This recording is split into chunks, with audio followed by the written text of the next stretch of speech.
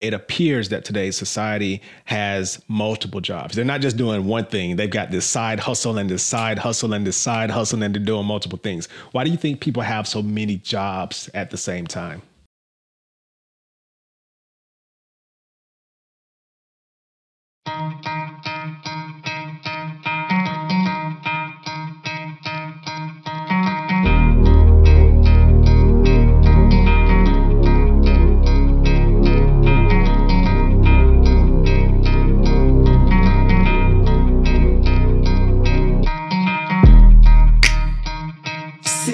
Sensation Nation.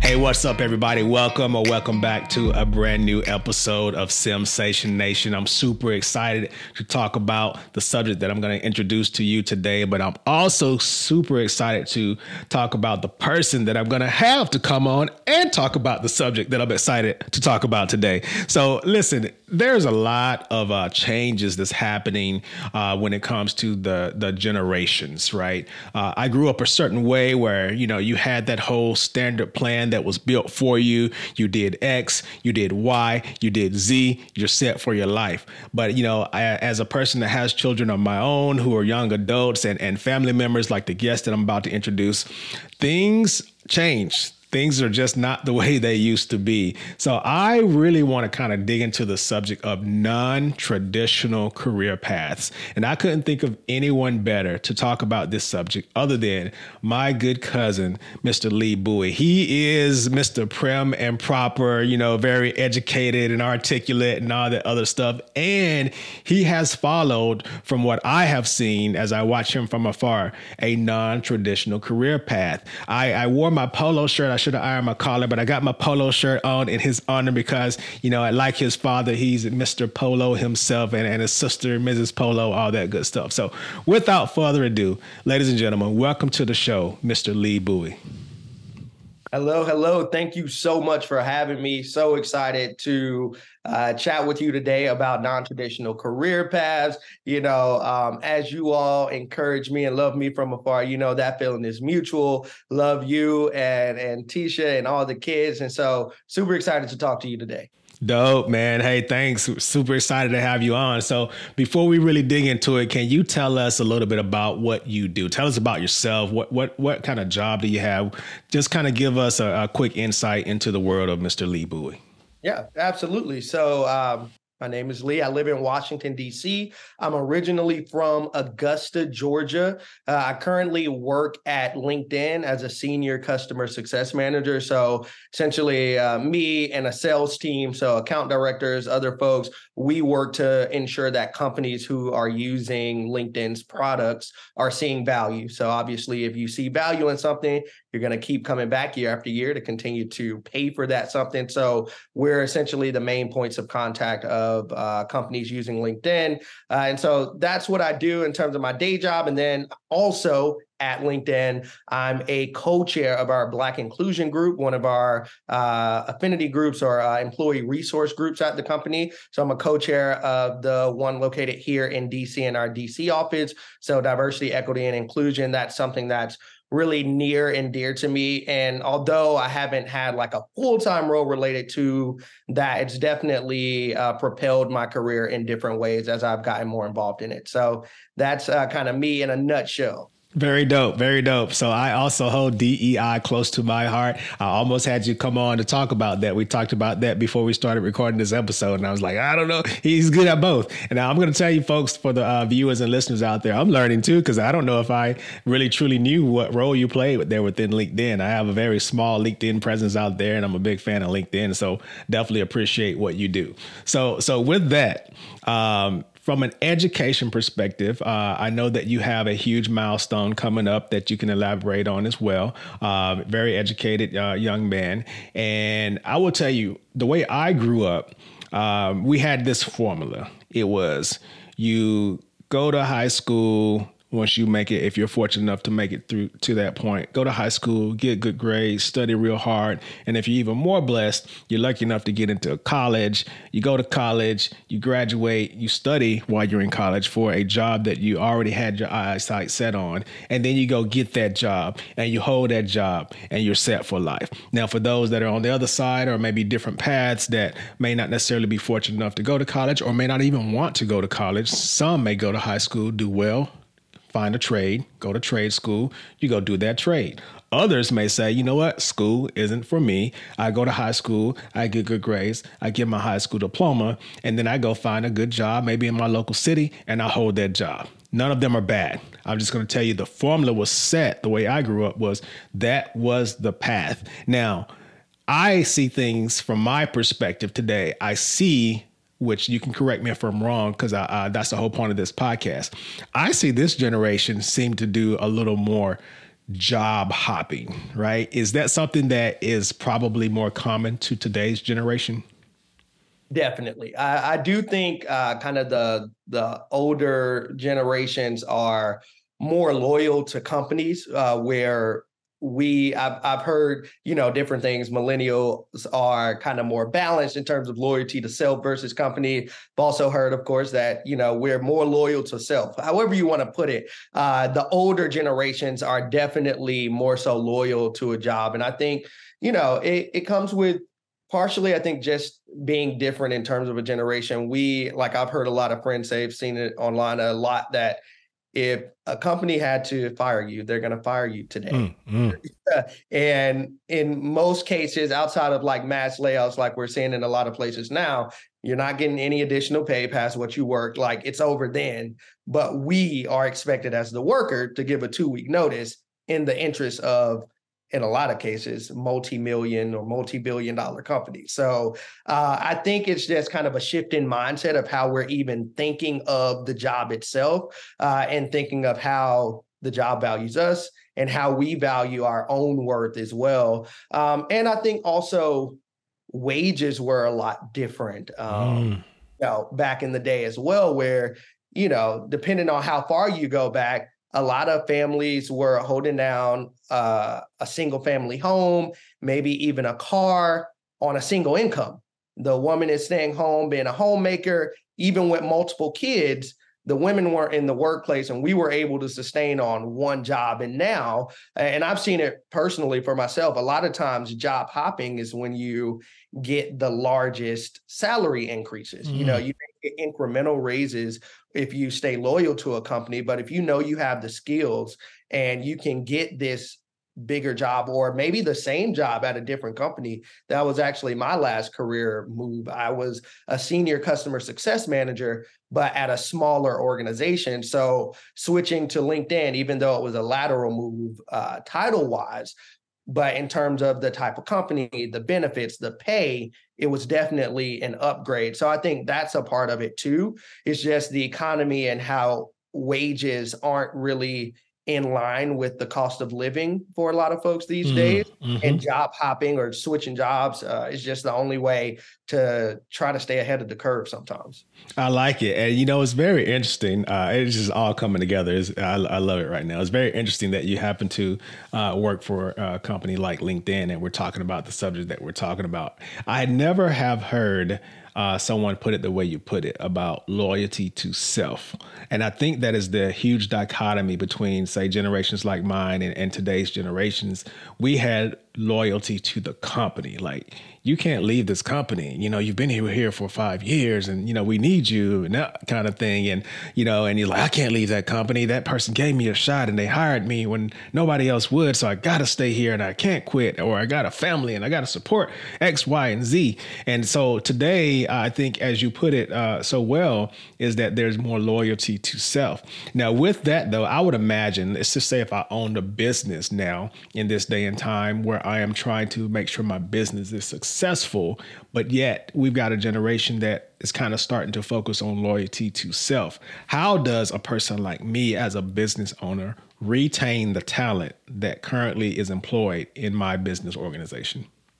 Yeah, great question. I think there are a couple of ways you can do that. One is the culture just of the workplace. A lot of times culture will take a mediocre workplace to a really great workplace because you're having the events, you're fostering relationships and things like that. So a lot of times company culture will do a lot of that. Something kind of putting on my LinkedIn hat that we've seen at LinkedIn in the data and research that we're doing is upskilling and professional development is a big thing as well, which I would argue probably goes and is a part of the culture equation. But making sure that you're investing in your current employees and giving them, if they want to build skills on management or additional coding, if we're talking about engineers and things like that, giving them the opportunity and the resources to be able to upskill. And then once they have gotten those skills, giving them the opportunity to move internally. It's sad that, at some companies, it's kind of known, if I want to get into management, I need to leave and come back. Right. Like if you know someone is a good worker and they've shown you time and time again, you can depend on them, even if it's going into a new territory. I think there should be that trust there to allow them to try to grow into that role. And I think all of those things are a big part of retaining your current employees. And I think also just listening to them. For larger companies, a lot of larger companies will do kind of employee surveys and things like that. So if you have a large enough company to put something in place like that, that's a really great way without you having to put the pressure on the employee. Everyone doesn't feel comfortable going to their manager and saying, hey, I need $10,000 more per year. Right. Everyone just doesn't have that in them. So if you can put out surveys and things like that, you can actually learn that information and get it without having to put somebody on the spot or without making them uncomfortable. And it will also help you aggregate the feelings of your employees where, there are some people who may not be worth that 10 or 20,000 that are for it. But if you're getting this across the board, maybe it's time to go in with HR and talk about compensation and how you need to bring it up across the company if you're getting that across the board with something like that. So I think just listening to your employees is a part of retaining good employees as well. Man, I love it, man. So for you businesses, you companies, you organizations out there, you better be listening, man, because I'm telling you right now, he's dropping knowledge on you.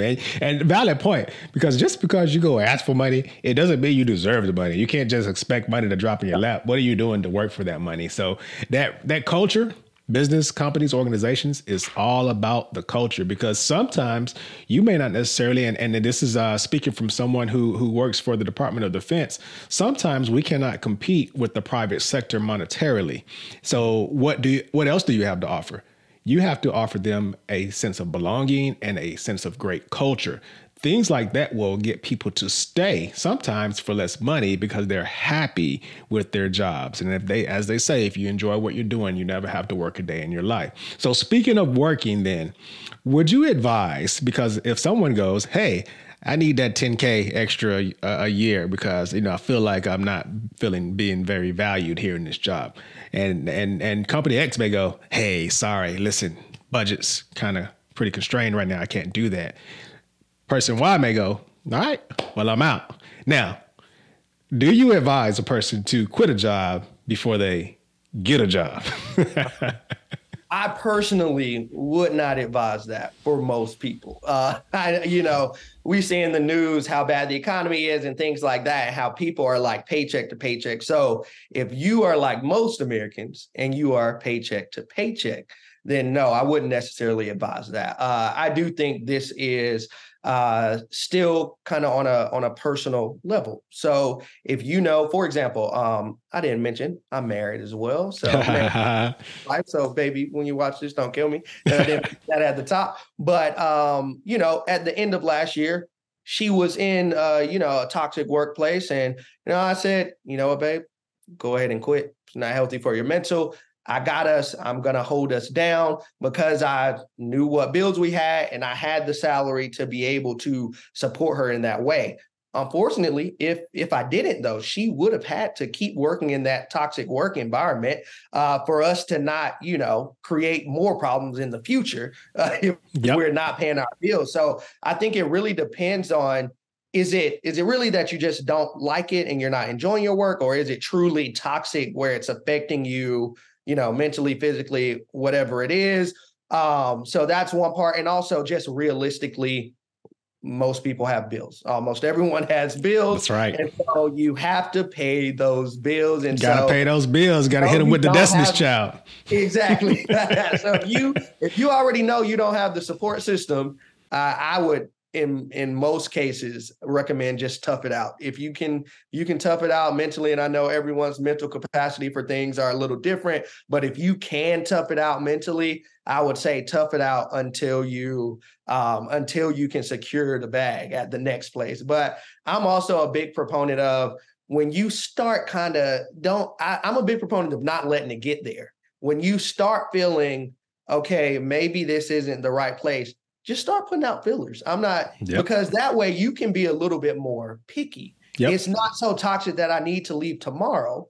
So I can be picky. I can only apply for jobs where I'm getting that 10,000 more that I want. Right. I can only apply for jobs where they're giving me unlimited PTO, because it's not a desperate situation. I hold the cards because I'm in my job. I'm not the happiest, but I can make it. I'm cool. So I'm a huge proponent of getting ahead of it, and don't wait until you're at the place where you are literally dreading to go to work every day. Because I feel like we all know, just like in a relationship, when you kind of know when it's not going to work out and you may stay a couple extra months, most of the time it's like that for a job too. And I say, not in a relationship, but for a job, start with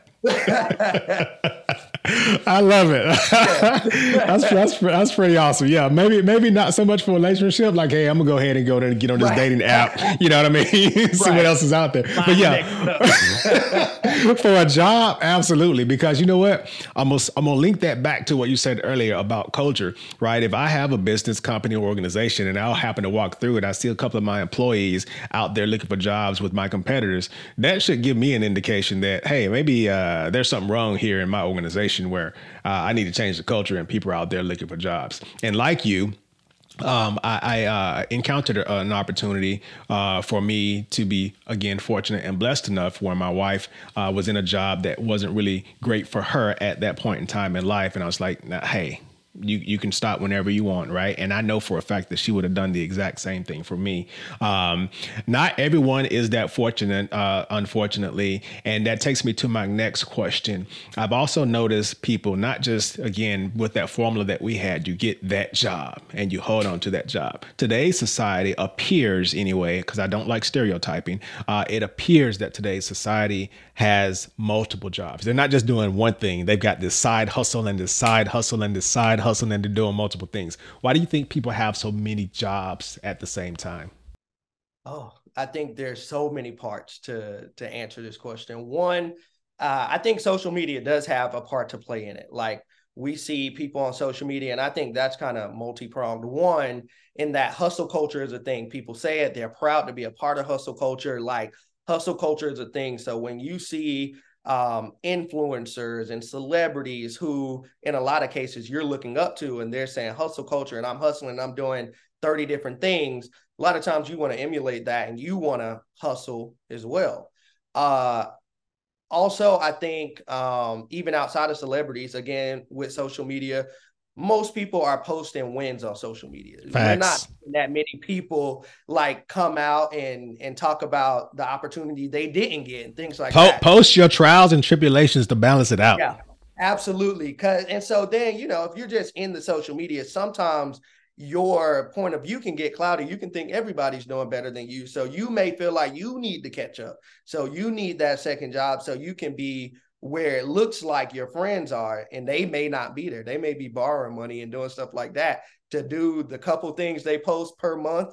They may be doing it on somebody else's dime. You don't even know. So I think that's part of it. But I also think on the other side, again, bringing the economy back up, it's rough for a lot of people out here. Like, there's research that 93% of Americans, and 93% of America someone on minimum wage, single income would not be able to afford a 1 bedroom apartment. Wow.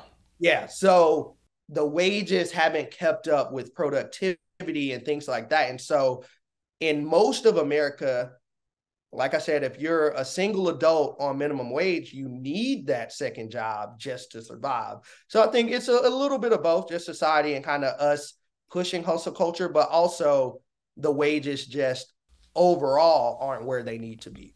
I love it. So the whole premise, it sounds like to me, of folks doing multiple things and having their hands in multiple pots is really driven by the hustle culture that's out there on social media, and the economy that's just not keeping up as well. I've always told people, social media makes everything look great, and sometimes the news makes everything look bad.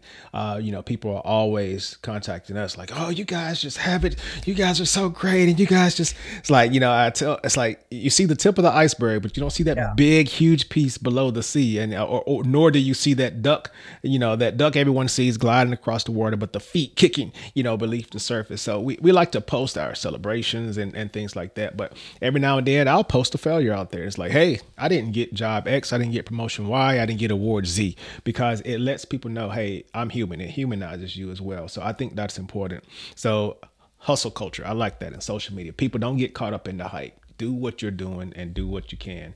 Now, I got to ask you now, with regard to longevity in a job, we talked about that a little bit. In today's society, from your perspective, how important is longevity in a job, say for medical benefits, 401ks, things like that? How important are those factors when it comes to seeking employment? It's important. I mean, I'm fortunate to work in tech where a lot of times those benefits like 401k for retirement and PTO and all that, for a lot of tech companies, especially larger tech companies, that kind of starts on day one. It's not like a lot of traditional companies and other places. Like when my wife started at the new private practice she's at, like it's going to take a couple months before the benefits kick in, as a lot of traditional jobs do. So I think depending on the industry, is more important than others. But I think just in general, longevity at a job is important. I think our generation, again, has kind of changed up that playbook a bit, where a lot of us, especially early career, did do a little job hopping, staying at a job year and a half and going to the next one.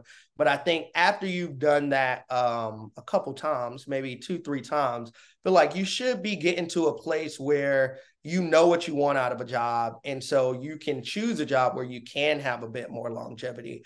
And I think that is important for a number of reasons. One, I don't know about all the listeners, I don't know about you, but a lot of times when I start a new role, I don't really feel like I'm really in it and in a groove, Oh like yeah. a good groove until like 9 to 12 months in. Oh yeah. And from there, it's just deepening that knowledge. Like it's still more to learn.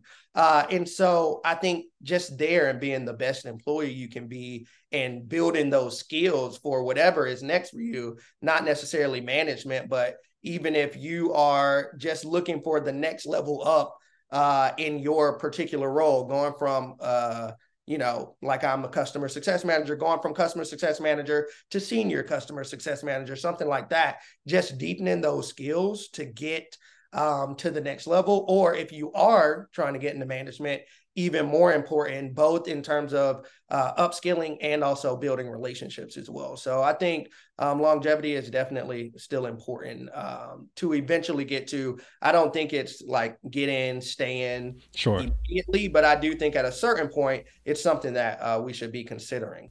At some point, your legs get tired of hopping around so Exactly. much, and honestly, sometimes, like as for you, lateral moves are successful for you, because sometimes going sideways can allow you to go up higher, right? But lateral over and over again. If that makes you happy, then great. But if that's not your goal and you're actually trying to find a way to climb a mountain, because I'm not a mountain climber, but I know a little bit about mountain climbing, you can't just go straight up. Sometimes you got to like step over to the left, step over to the right, get your foothold until you can go up another step higher, so on and so forth. So I think that's important, and I think you explained it very well.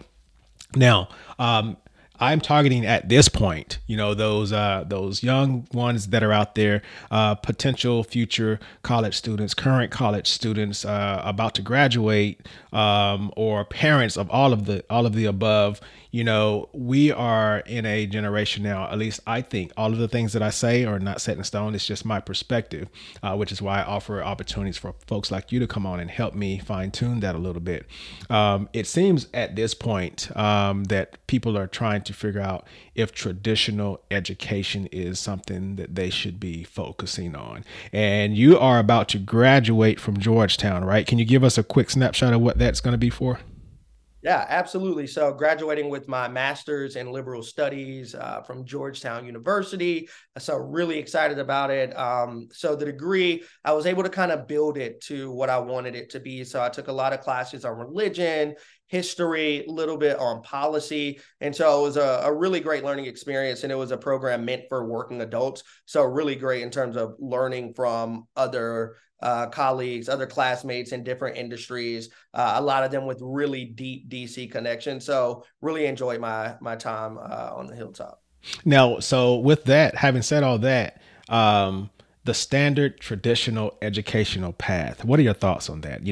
Is it, hey, if you want to be successful, you need to go get your associates, then your bachelor's, then your master's, potentially your doctorate, or what's your thought on that? And this is again targeting those viewers and listeners out there right now.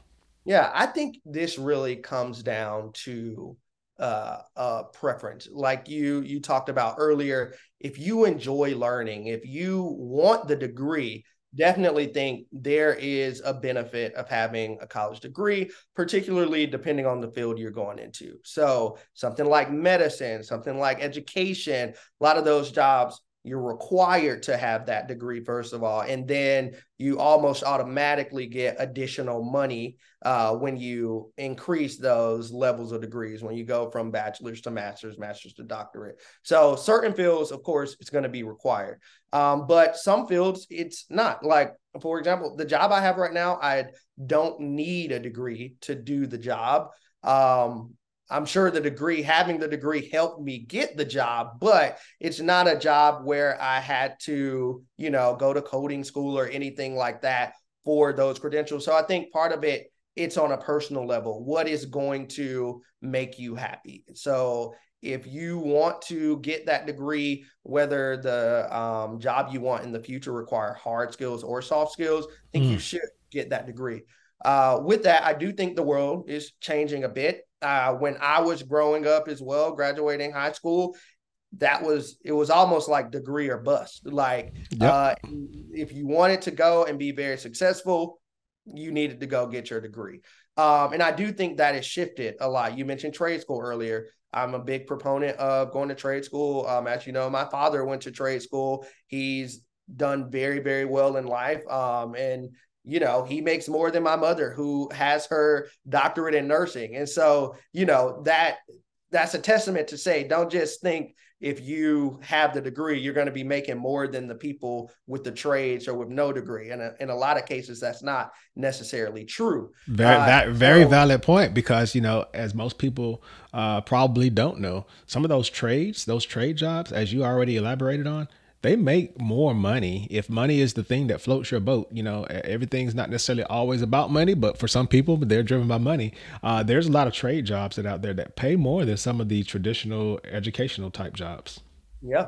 Yeah. So just to say, if you want that trade, do that. But also, a lot of companies are, again, putting on my LinkedIn hat, are moving to skills-based hiring. They're looking, do you have the skills? Have you done the job or a similar job, or can you translate those skills that you did before to the skills that you need here? A lot of companies are kind of moving to focus more on skills rather than the degree itself. But again, even though the world is changing, it's a very slow change. There's still fields that still require the degree. So I think if you have the means and you actually want the degree, I definitely think the degree is a great thing to do. And it's so many options now. You can do it online, you can do it part-time. Like, there's so many options. So if that's a goal of yours, I definitely think there's still value there, but that's not the only way. If that isn't something that you're into, you don't want to you're tired of school, it's just not the thing. I do think there are many other paths, trade school and other things that you can still lead a very successful life. I like it. And so one thing I want to target on real quick now is the fact that, so first of all, it sounds to me that it's okay to change your mind. And I was going to ask you to kind of elaborate on that a little bit just for a quick second, because education, knowledge, all of that stuff, it's lifelong. Like it's always ongoing. Education changes, your goals change, we change as people. And I watch a lot of cooking shows. I can't cook, but I watch them because they entertain me. And one thing that Gordon Ramsay kind of instills in some of his chefs is it's okay to edit. And so when they're about to cook something or prepare something and it doesn't work out, you can't just sit there and get stuck in it. They edit. Oh, let me make an adjustment. I was going to do this. Now I'm going to do this. I think that has been kind of somewhat of your path, right? Which is why I have you on here to talk about non-traditional, because I know at some point early in your career, you were studying more of the arts and theater and things of that sort, right? And I think at this point in your life, you realized well, you still love it, I would assume, but you made an edit and you adjusted. And I think what you're trying to say is it's okay to edit. It's okay to change. Absolutely. Absolutely. So, as you mentioned, to go a little bit before college, I went to a performing arts middle and high school, got into dance, so ballet, modern, contemporary, and much to my parents' dismay, went and studied dance in undergrad. So I was a dance major, French minor. And as we were finishing up, auditioning, things like that, I decided, the starving artist lifestyle wasn't for me. A lot of artists is a good example of kind of just the pay not being there. A lot of artists, if you don't know, in New York City, they're, dancing or doing theater during the day, and maybe they're bussing tables or being a waiter or waitress at a restaurant at night. And honestly, that just wasn't the life that I wanted. And as you mentioned, still enjoyed the art, still go to the Kennedy Center sometimes here in DC. And I go through phases of teaching dance and not, but I decided that wasn't the life that I wanted to live. So I did go abroad a little bit and taught English to French middle school and high school students in Martinique. Did that for about a semester. Came back, worked in the nonprofit space at the YMCA. Ended up moving to Charlotte, North Carolina, did a brief stint in sales, went back to the YMCA because I wanted a job that I felt was meaningful. I was doing good in the community. If you don't know, the YMCA is a nonprofit first, even though a lot of folks just know them as gyms. They do a lot of community programming as well. They're a really great organization. And then at a certain point, I wanted more money. I wanted a shift. I felt like I had skills that I could leverage in other ways. And so I decided that I was going to leave the YMCA, try to get a different job. And so I found a tech company that worked specifically with nonprofits and ended up applying for a customer success role there. Didn't know what customer success like as a field or industry was, but knew that through the job description that I could do that. So I was able to effectively leverage the skills that I had at the nonprofit to say, hey, I can talk to your nonprofit customers about this. I had to prove that I was tech savvy because I hadn't worked at a tech company before, but that was a small hurdle to overcome. Did a couple of assessments and a couple of conversations, but I think a lot of the ability to successfully shift or edit, a lot of that comes from being able to leverage the experience you already have and being able to kind of translate that. I remember I did a very short stint in recruiting in between my customer success. And I remember we talked to a couple of military organizations and veterans to talk about how we translate that military experience and that government jargon and what that means in the private sector. And I think even in general, when you're switching industries, it's not just a military to private or public to private sector thing. It's just in general, when you're switching industries, you got to have that where you can really prove how these skills relate to the skills that you want in this new field.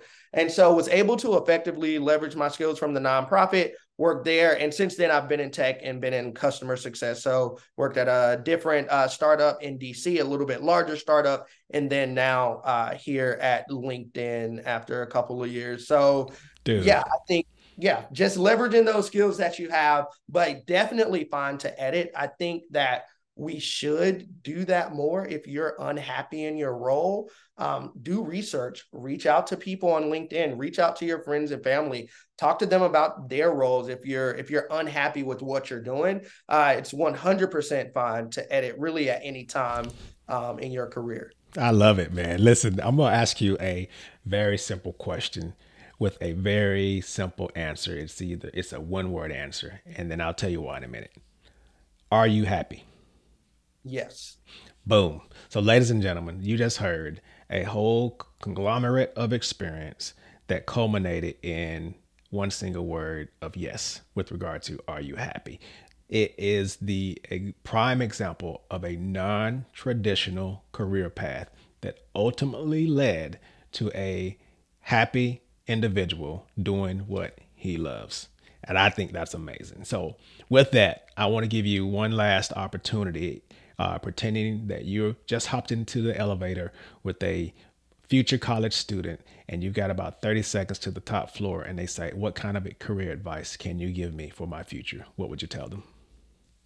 I would tell them to come up with a plan, probably a 5-year plan, but revisit that plan every year and make edits. These can be small edits, they can be big edits, but come up with a plan, revisit that plan every year.